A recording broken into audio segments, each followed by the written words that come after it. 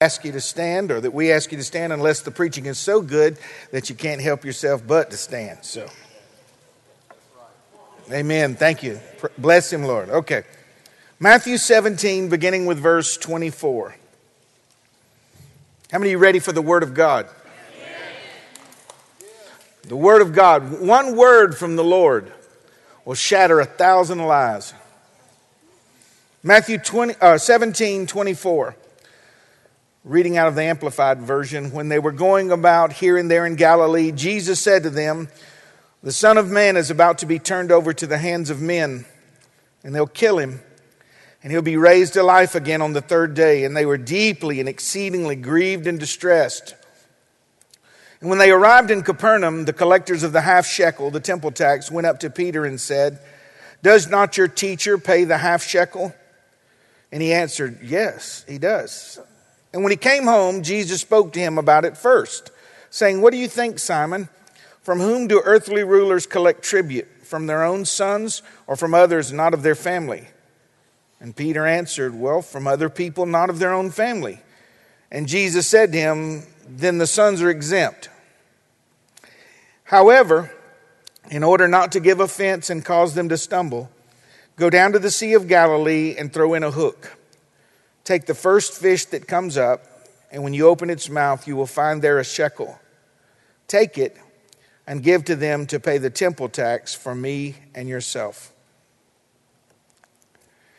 Before you're seated this morning, the greatest need in our life post-salvation is an ongoing revelation of who Jesus Christ is.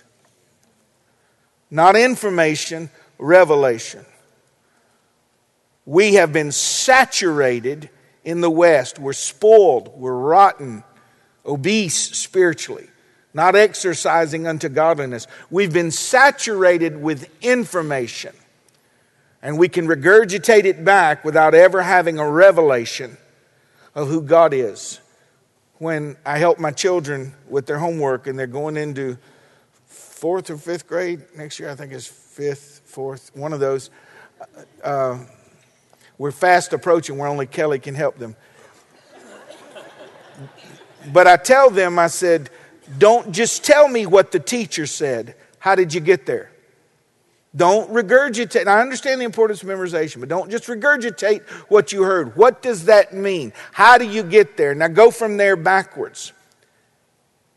And if you'll stand for just a moment more, I want to tell you that what we need in our life is not another message of information, but a revelation. What Mazzy was talking about, of the resurrected God, and to see him as he is, as he proclaims to be. Very quickly, let me tell you the difference between information and revelation. Information informs. Revelation transforms. Information touches the mind. Revelation touches the spirit. Information gives you light. Revelation gives you life. Information puffs up. Revelation tends to humility. Information changes.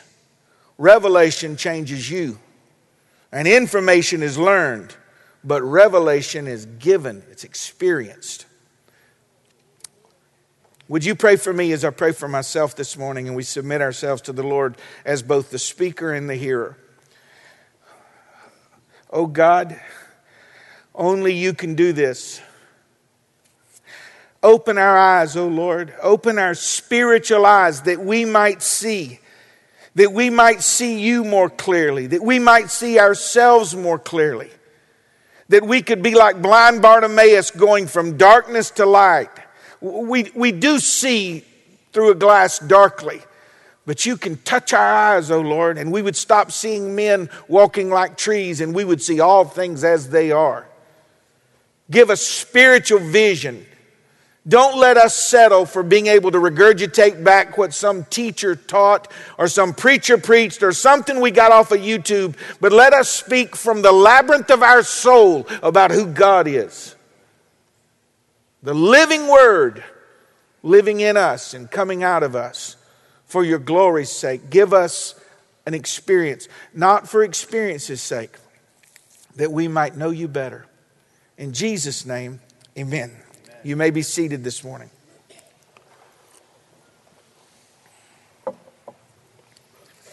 I grew up playing football.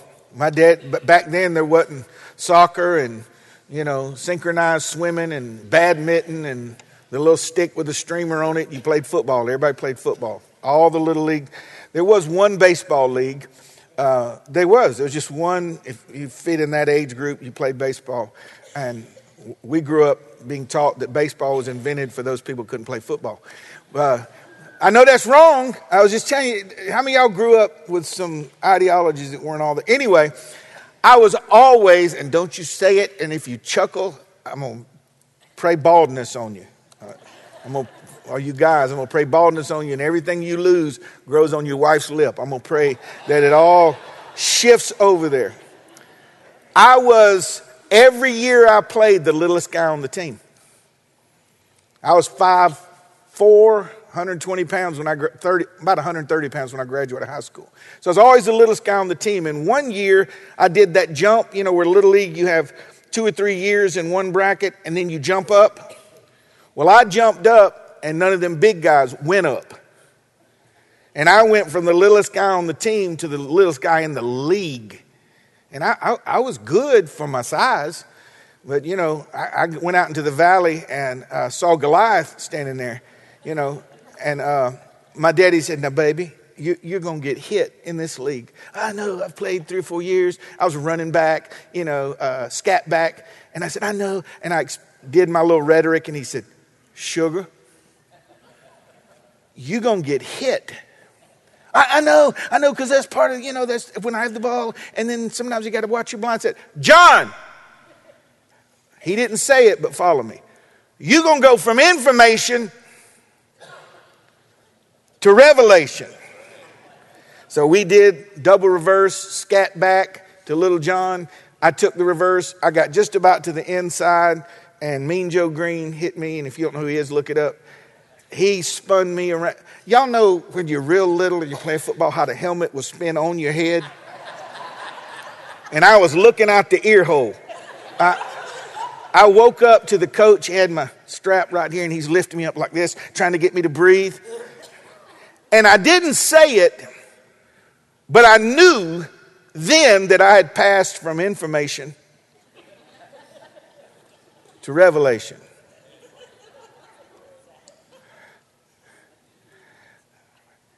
You got to have some of those in your life.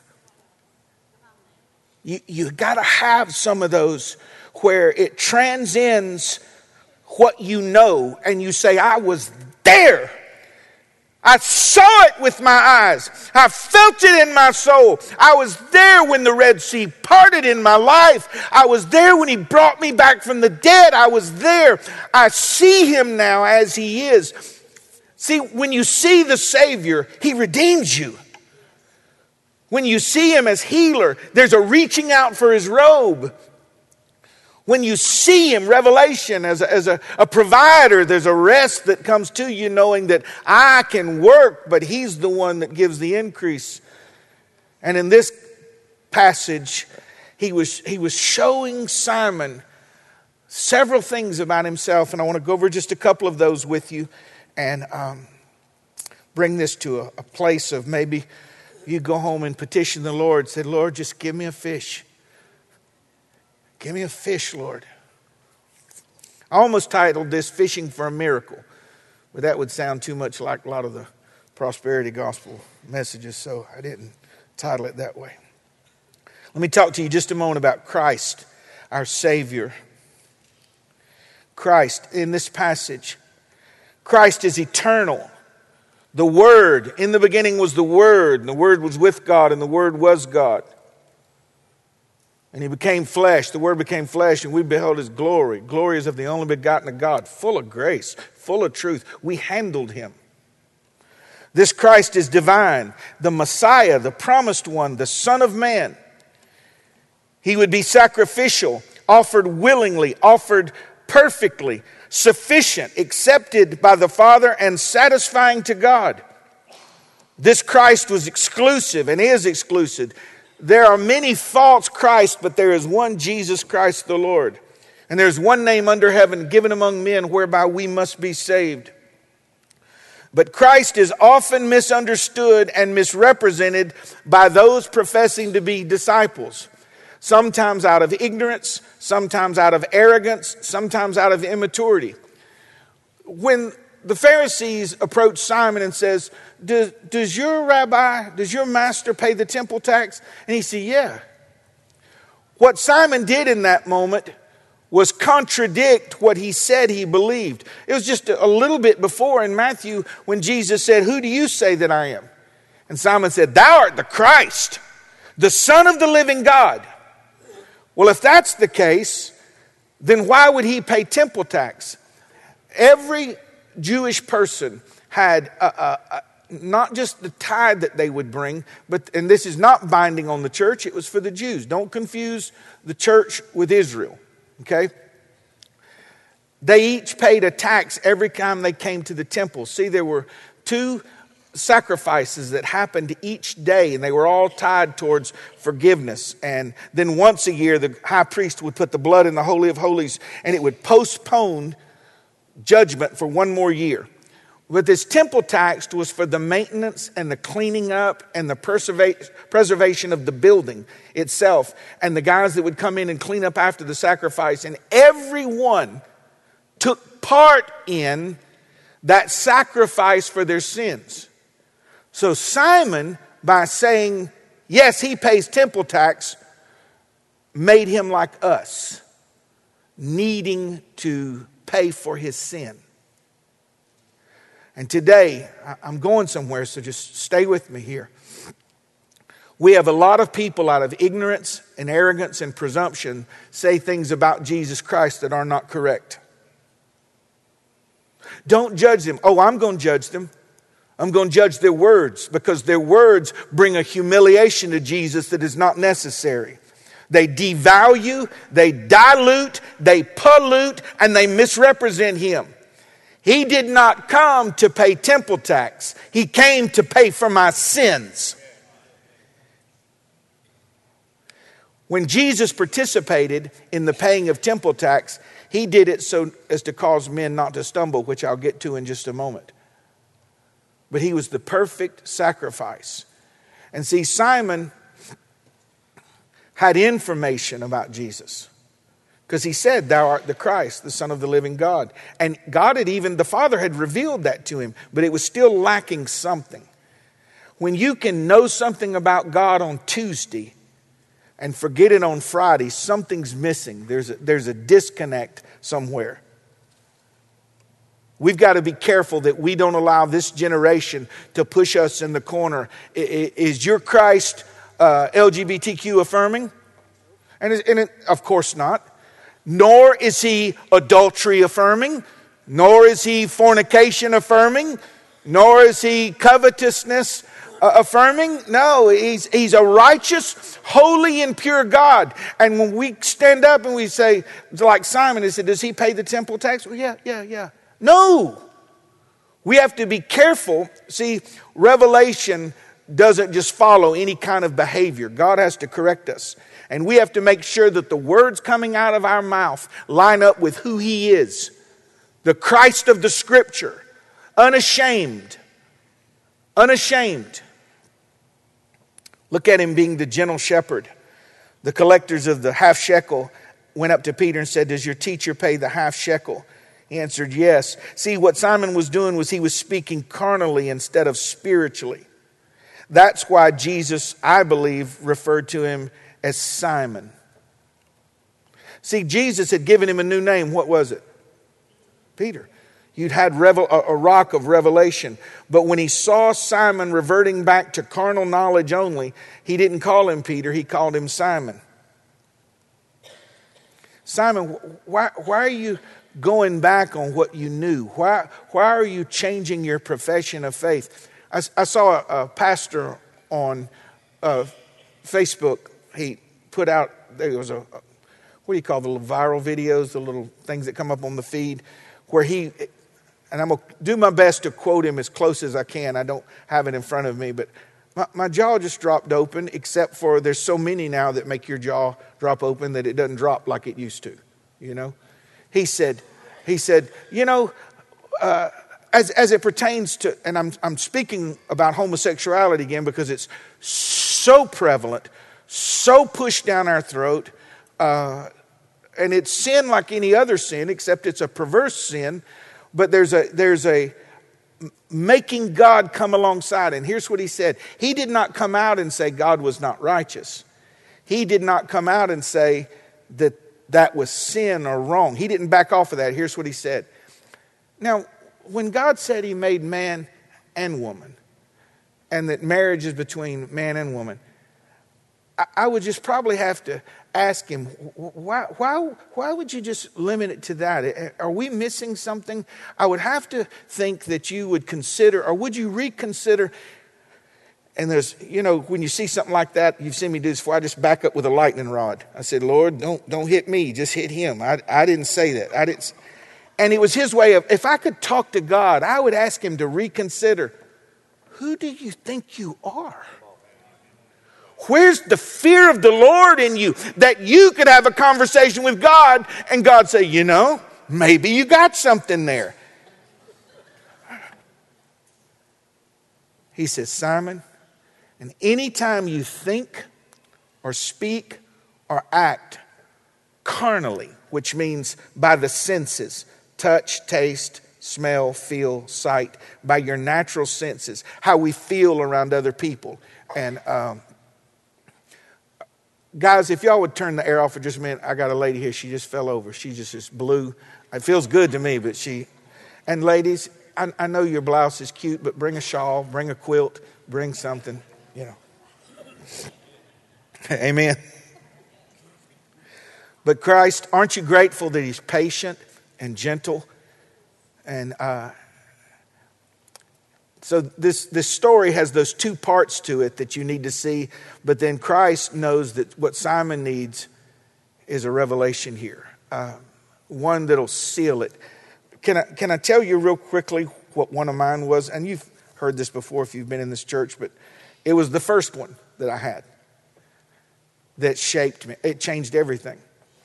When I first gave my life to the Lord and I went into ministry, same year, everybody wore suit and tie then. Not saying you shouldn't. Everybody did, suit and tie.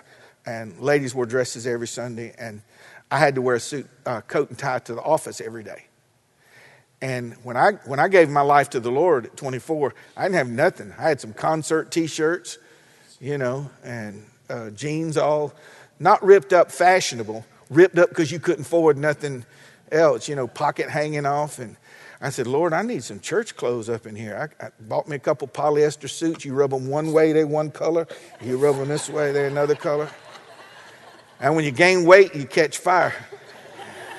You ever seen anybody walking with a windsuit or some corduroy? And I watched my grandmother catch fire at Westgate Mall. She had on some corduroys and she was... I said, stop, drop, and roll, Nanny. Stop, drop, and roll. Y'all done made me lose my place. What was I telling y'all? I lost my place. Oh, I needed suits, yeah. So, yeah. So I truly went to prayer. I said, Lord, I was making $75 a month at the church. I did everything. I drove the bus. I did the grounds. Did visitation, I did $75 a month. And listen, I was so happy to be on the team. It didn't matter, but I didn't have any money. And I said, God, I really need some shirts. And I heard a fellow preach and said, why do you think you can make it hard for God? Do you know when God said, is there anything too hard for the Lord? Not only can you not make it too hard, you can't make it hard. Because if you could make it hard, then you could measure difficulty.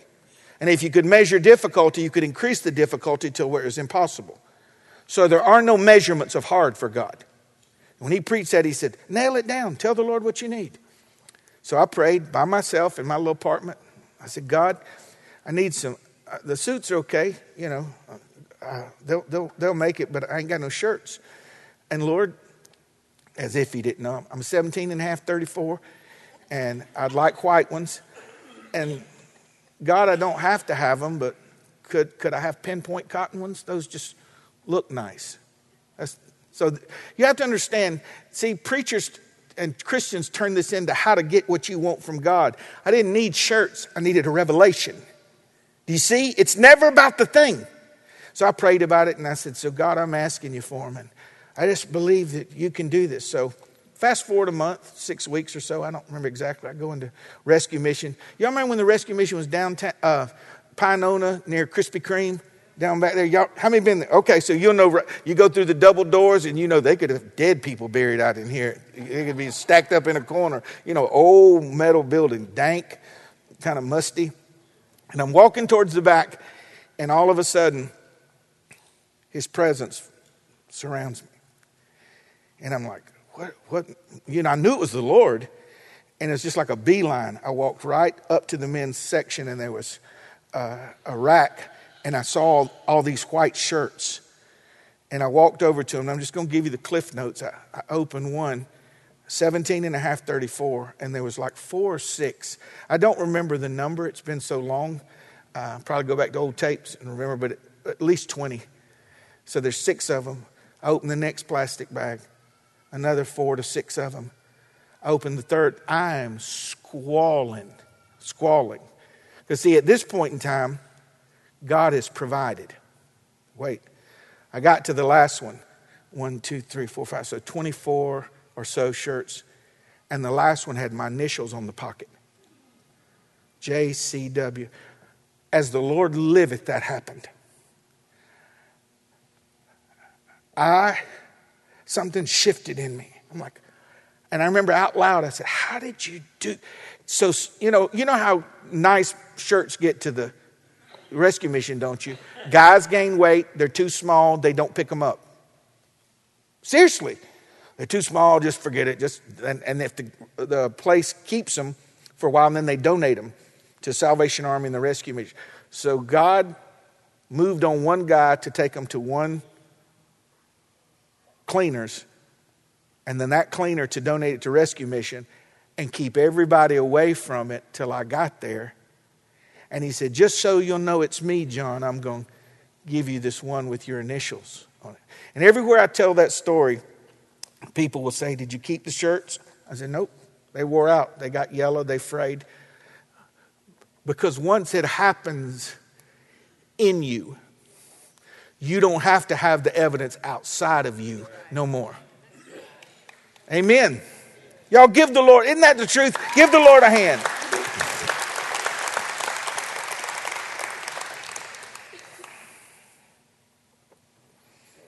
Number 3, Christ, our example, not only our Savior, our patient, gentle shepherd, but our example. He said, however, even though I don't have to do this, so we're not going to give offense and cause them to stumble. That is, to cause them to judge unfavorably and unjustly. Go down to the sea and we're going to pay for the temple tax.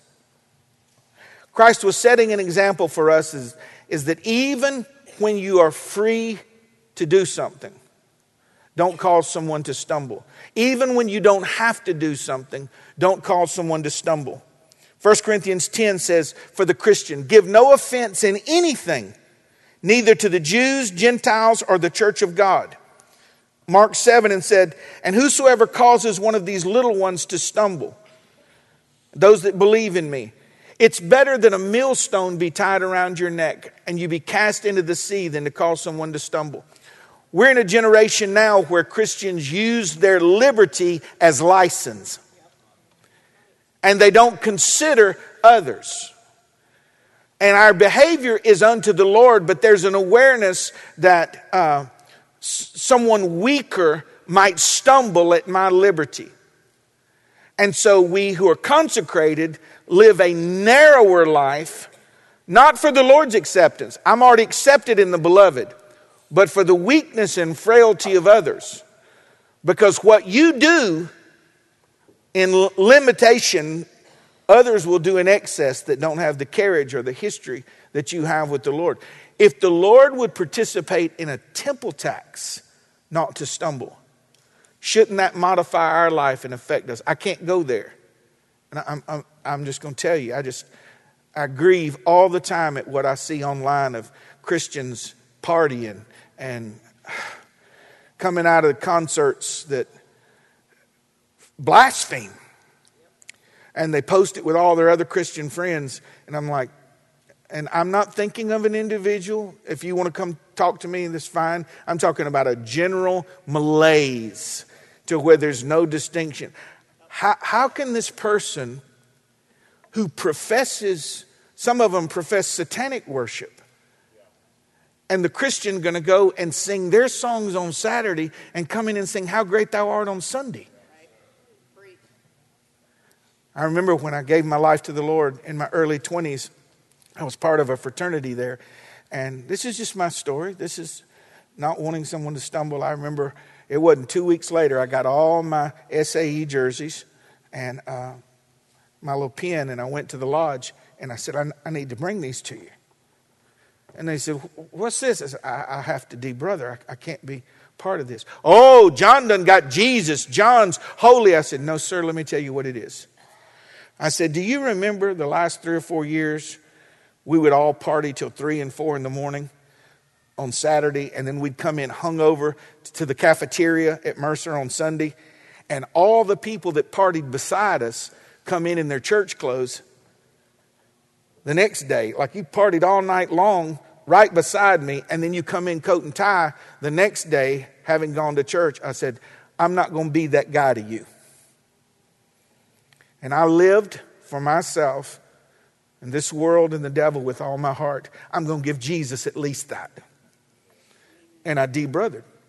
You'd be surprised how many people just hear that one story and want to talk to me about the legalism. And John, God didn't require that of you. No, I required it of me. I can't go where they go. I can't sing what they sing. I can't watch what they watch. I can't do what they do because someone that's watching me where I might know where the tar pits are won't, and they'll follow. I had someone not too long ago they always call me about, it's so funny. What they call me, I call them the what's wrong with it calls. I just want to know what's so wrong with it. What's so wrong with, and we went round and round and round about drinking. And see, for those of us that were bound by it, destroyed by it, who buried friends because of it, okay, went on and on and on. And he said, well, we'll just agree to disagree. I said, not a problem. I said, now, may I ask you just a question? He said, sure. I said, so I know the answer, but I want you to tell me. So you're a believer, Spirit-filled believer. Absolutely. Okay. You believe the scriptures? Yeah, absolutely.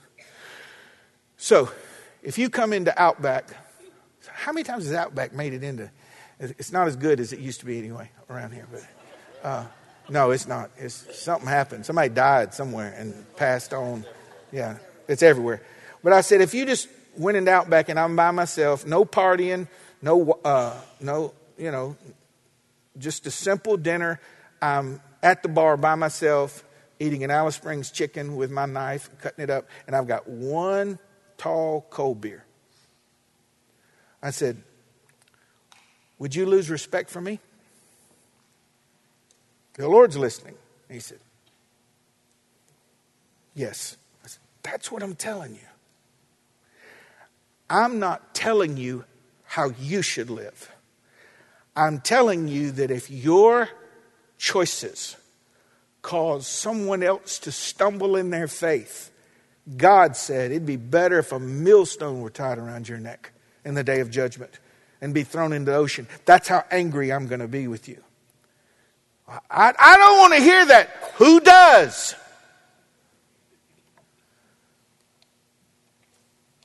Simon was about to realize that he was not only dealing with a Lord that was going to pay for his sin, but a Lord that compensates for others' weaknesses. He was getting multi-layers of revelation. Now, if you will, if that was one part. And guys, now if we can just turn the fan on. It don't have to be cold, just something blowing. Fat melts under lights. Did y'all know that? You know that's what sweat is, don't you? Just fat crying. That's what sweat is. So just fan, so if we can stay alive. Y'all, I tease about this, but if you could watch it from up here, just in one little section, I'll have a lady wrapped up in a blanket, a hoodie, a sleeping bag, and a man beside her going. Just at the same time, like, how do I do both? How do I do both? All right. So this is part 2. So that's all about Christ. Now I want you to pan back and put yourself in this situation now and see. Ask yourself honestly, Lord, do I have information about that, or do I have revelation about this? Christ our Lord and God revealed. He showed that he is omnipresent, omniscient, and omnipotent at the same time. Keep your Bible open. Look at verse 25. And when Simon came home, I want you to see it in your Bible. Verse 25. He spoke to Peter about it first. Simon didn't even tell him about the conversation he had with him. He goes, hey, Simon, let me talk to you about this. God knows all things before they happen, as they happen, and can connect the dots after they happen. Perfect knowledge. See, we say, I know God is omnipresent, everywhere at one time. I went ahead and got into omniscience, but omnipresent, everywhere at one time. Eyes of the Lord beholding all things. They run to and fro throughout the whole earth just to show himself strong to those whose heart is perfect towards him. When you come into Revelation, it said, I know you're watching. I know you see. If we believe that, we wouldn't update God so much in our prayers. I know you know. That covers a lot. I know you've watched. I know you heard. You're everywhere. If God's with you all the time, why aren't you talking to him all during the day? Can you imagine someone being in your car with you and you don't say nothing to him? We know it informationally, but if you had a revelation that God was there, you'd talk to him about the smallest things. You'd talk to him often. You would vocally engage him. And God was saying, you know, just like he did in other places, he said, you think that's something? I saw you under the fig tree before you even came up here. Simon, I saw you talking to them. I know what you were talking about. Omniscient, knowing it all before it happens. And omnipotent, unlimited power in every situation and every time. So I want to back up and I want you to write these down. Omnipresent. Your God is in all places all the time. I can't explain that to you except he is. He transcends time. He transcends time. He can walk in. When he showed John on the Isle of Patmos what's going to happen in Revelation, he just plucked it out of the future and said, this is what's going to happen. He transcends time. The goal of a message like this is to shatter the illusion of a small God in your mind, a God that you can put in a little box and articulate. He's greater. He's greater. He's beyond my ability to comprehend. What little bits I get cause me to realize that all I got to do, it was said earlier, is bring it before him, take it to him, expect from him. He doesn't fit our measuring tools. Omnipresent, everywhere. Omniscient, knowing everything. Omnipotent. Unlimited power in every situation. Immeasurable power. See, we think God is like a really grown-up us. A bunch, close to what the New Age believes. That you ascend, and you come into Godhead. That's what we think. God's just one of us times 1,000 or something. He said, I'm altogether different than you. Altogether separate. Altogether holy. Before anything was here, I was here. And I think in the Western church, we've lost our awe of God. That I just don't even want to say anything around you. I just bow my head and my face and I lift my hands to you. And I want you to know that I know I don't know all there is to know about you. Don't let me limit the Holy One of Israel. Don't let me limit you with my carnal reasoning. So now, I've been waiting all morning to get to this part here. He said, go down to the sea. Now, what did Simon need? Come on. Temple tax. Go down to the sea. Sometimes obeying God looks like, it's like the last place you want to go look for money is the sea. And it seems like God's leading you away from that which you've prayed for, that which you long for, that which you lead. So it's all about testing. And Jesus is orchestrating this. He said, go down to the sea, the last place you'd look for money, and throw in a hook. No mention of bait. It doesn't mean they didn't have bait on it, but I think if God would have wanted to say, and bait your hook, and I meditated over this and mulled over it, and it's been years ago I preached on this, and I just started from scratch yesterday, no notes, and just reading my Bible in front of me. I said, why just a hook? How many of y'all play at fishing like I do? How many of y'all are fishermen? Those of you that play at fishing, do you understand that if it reflects, that's the allure. It's about looking like a minnow or a shad. God knew that the fish that would eat money would also grab a hook. See, that omniscience, the knowing, the watching over, to being in the presence at the same time. He said, throw in a hook. See, this has more to do with participation than production. The power is not in who is fishing. The power is in the one that sent him to the sea. You see? When you're following the Lord, you've got to make yourself vulnerable. You've got to go to places that look like they're not sufficient. You've got to use a tool that does not pass muster. Everyone that ever seen Simon go to Galilee saw him with his boats and nets, and now he's coming with a cane pole and a little hook. He's just going to just run through the water. He said, the first fish that comes up, if our musician would come, please. Why not the second? Why not the sixth? Why not the 13th fish? Watch how it all weaves together. The first fish that comes up. Oh, wait a minute. Where do you go fishing? Guys, in just a second, I want you to cue this video and play it for me. It's about 30, 40 seconds.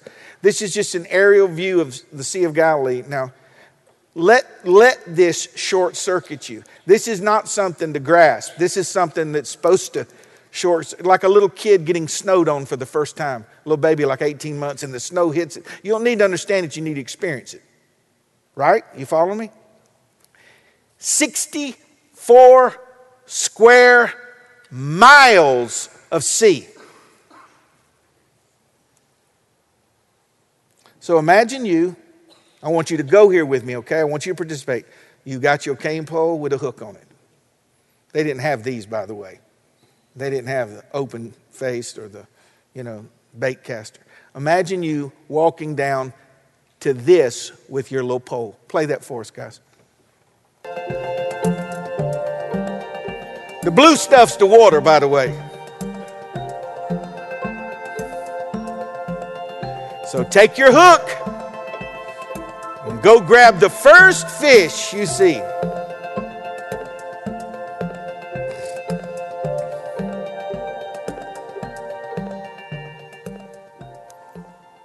Where do you go? It doesn't matter. God's going to get you to the fish, and he's going to get the fish to you.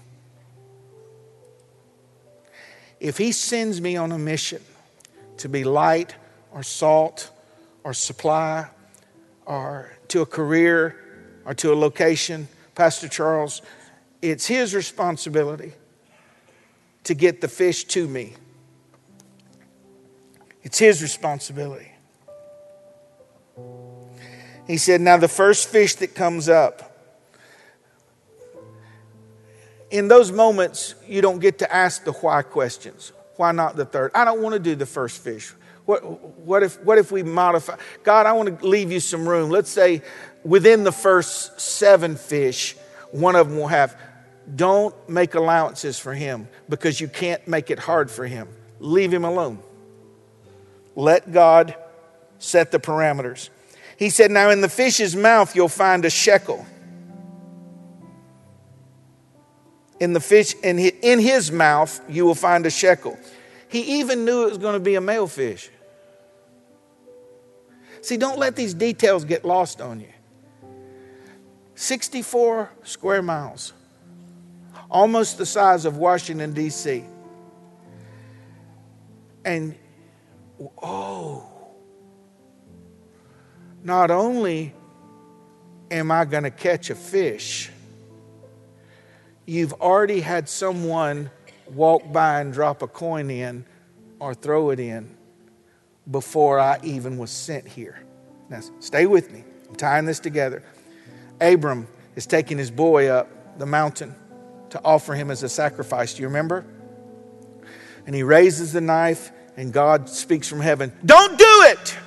I know that you love me because you won't withhold your own son from me. And he glanced over and there was a ram caught in the thicket. I like to think that at the same time Abram was coming up this side, God had already sent the ram coming up that side because he was hung in the thicket at the exact moment. You need a revelation that God has already went before you. He has covered what's behind you. He is present with you. And there ought to be a great release when you can say, I don't know how he's going to do it. I don't know where to put the hook in.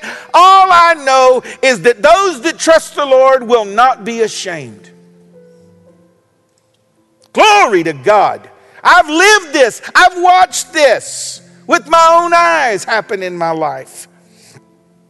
He said, open the first fish that you catch. His mouth, you'll find a shekel. How did it get there? And how did it happen to be a shekel?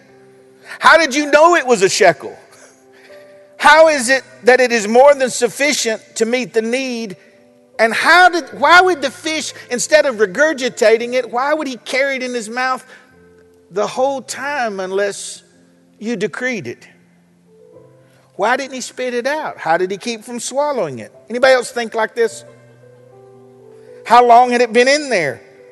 Or did you just speak it into being? Is one way more impressionable than the other to you? I have found that the glory is not being able to explain the miracle, but it's found in anticipating it. To go and make yourself vulnerable. And there's some of you today, you're following God and He's telling you to go fish for a miracle. I got you. In my time, what if it had took him a day or two to fish before he caught one? I don't know how long it took him. The Bible doesn't say if he just went there and threw the hook in. But so here's Simon fishing. And Jesus said, now I want you to go after you do this and pay the temple tax for me and you. I will be all that you need, Simon, by being all that I am. And in the power of that word, see, all you need is an invitation from God. That's all you need. Simon sees Jesus walking on the water. He said, Lord, if that's you, tell me I can do what you're doing. Just bid me to come. Just tell me I can do it. He said, come. On one word. On one word. Simon got out of the boat, stepped on the water, and walked to Jesus. With one word from God, he was able to do in that moment what he couldn't do before the word. He was able to do that which contradicted the laws of physics. He was able to do what other people would die trying to do. And you don't realize some of you are still standing and others would have died if they'd have went through what you went through. And God preserved you and kept you. I'm going to be all that you need, Simon, by being all that I am. Simon, I know you don't have enough for what is required of you today. And I just wonder, without answering, I wonder if there's anybody here that does not have enough of what is required of them today. I wonder if there's someone here that doesn't have enough for what is required of them today. Just believe me, God said. I know you don't understand what I'm asking of you and why. Just obey me. I know this contradicts natural reasoning, Simon, but it's intentional. Just follow me. I know what the odds are, how vulnerable you feel, and how big the lake is. Go fishing anyways. Throwing the hook is your responsibility, Simon. Putting the fish on the hook is mine. Glory. So here comes this. I just identify with Peter so much. One minute he's saying something profound. He said, thou art the Christ. He goes, Simon, Flesh and blood didn't reveal that to you, but my Father in heaven. And the next minute he's doing something stupid. I just identify with Simon. So here comes Simon. Enter the story with me, okay? We're almost done, but I need you to go there so you can gauge yourself. Here's Simon with his little pole and his hook, walking down there. What is he thinking? If I go down there and don't catch a fish, I have a problem. If I go down there and the first fish I catch doesn't have money, I have a problem. If I go down there and catch a fish and it does have money, but it's not enough for temple tax for Jesus and I, then I have a problem. But if I go down there and the first fish I catch has a shekel in its mouth and there's enough to pay temple tax for Jesus and me, then I have a greater problem. Because I'm dealing with God Almighty. I'm dealing with God Almighty. So I just picture it this way. You can picture it. I can't wait to get to heaven and do the Blockbuster video card and check them. So Simon's walking around. I know a good spot. Oh, I don't really need to help the Lord. I just put it in. Just walking down the bank, probably like that, or just pop in the bank like a fly fish. Boom! Don't you love it when they hit a top water plug? Boom! And he pulls it up. If he was like me, Ruth Ann, this is how I'd do it. I'd put him on the bank. And I'd be looking. I don't really want to open it because that's the moment of truth. Are you ready? Are you ready for the anchor statement? You know what our greatest fear in life is? We are afraid that God is not who he said he is. That's our greatest fear. Because if he is not who he said he is, then I am lost. But if he is, I need a revelation of that glory and that greatness. So he picks this fish up. Maybe he sees it, maybe he doesn't. Puts his hand in there. My Lord and my God. My Lord and my God. I just bow at your feet. I just worship you. I just thank you. There's none like you. I believe, oh Lord, I believe. And I believe he left the pole. I believe he carried the fish back and the temple tax. I believe he walked up to the guys with the fish and said, I believe he said it straight. Now, the Bible doesn't tell us. What I told you about Jesus ain't right. He ain't got to pay the temple tax, but so he wouldn't cause you to stumble. Here's enough for me and him. Anybody that does any kind of fishing knows if you can put your fist in a fish's mouth, you got enough for supper too. And I believe him and Jesus ate that meal. He said, Simon, who do you say that I am? You're God Almighty. I'm not sure what you're facing today. I'm not sure how impossible the odds are. Well, my granddaddy used to tell me, I'd be in the boat with him, and I'd be up like this. He said, baby, you ain't going to catch nothing if your pole ain't in the water. You got to make yourself vulnerable. You got to believe. And leave the rest of it up to the Lord. He won't fail you. How big can you dream? How big is your need? How big is the vacuum? Just for point of identification. And we're going to have an opportunity for you to respond and say, Lord, this message was right where I'm at, and I'm acknowledging you today. And then I'm going to ask Pastor Jeff to pray over us. If this is you, if this word is for you today, I don't have to say how it applied. You know, oh my God, this is what I needed. God, take me from information to revelation today. I'm asking you, Lord, to show me, give me the faith to believe. If that's you, I want you to come stand around this front.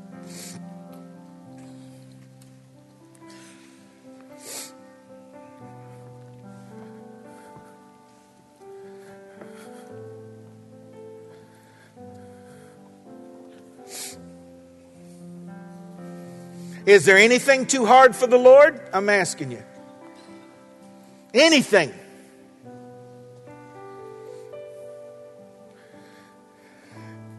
Now I want those in the sanctuary, you believe you've got your fish and you're mounted. I want you to come stand with them. A woman with a woman, guy with a guy. Come on, quickly, everybody. Come surround them with prayer. Guys with guys, girls with girls. Now you pray this personal prayer, and then Jeff's going to close for us. So y'all just talk to the Lord. Talk to him about this situation.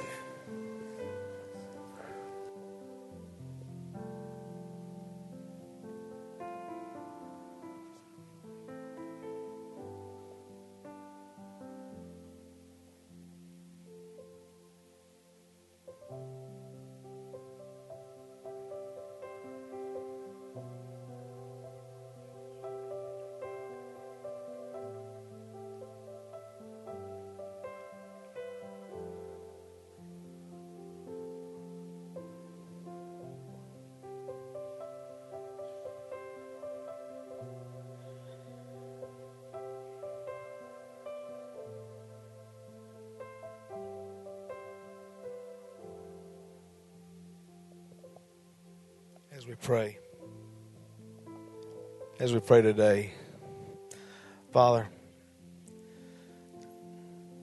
you are an awesome and mighty God. Lord, show us some way, Father, to understand that you go before us in everything that we do, Lord.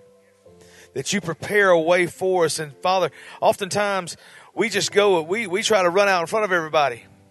We try to run out first and say, I'm going to do this or I'm going to do that. God, there's a whole lot of I in not at all. But there's a whole lot of God in things being done.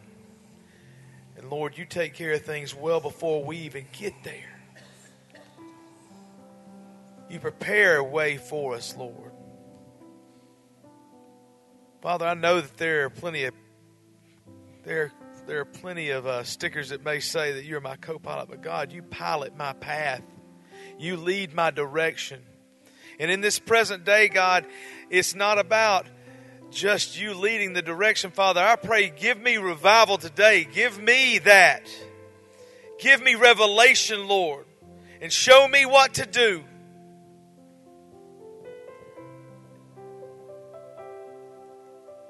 Lord, there are so many in front today, Father, that are praying for revelation. God, it's my prayer that you just pour your Spirit upon them now and show them revelation in where they are in this moment, this time. Father, you are not a God of just a season. You are God from moment to moment, minute to minute, second to second. And I praise you for that, Lord, because if you weren't that, then there's no way we would be here in this place now, falling on our face to you, God. So, Lord, be the God of our path, be the God of our moment, be the God of our minute, be the God of our second. And lead us in a direction and path, Father, that reveals you to us in a way we've never seen it before, God. And if we have, renew our minds so that we may know who you are better. God, you are working today as you do every day. And God, you heal us and you take us from place to place, from darkness to light. Continue to just pour that upon us today, God. Manifest yourself in our lives in places we don't even think about you should be. And show us your glory, God. And I pray this in your Son, Jesus Christ's holy name. Amen and amen.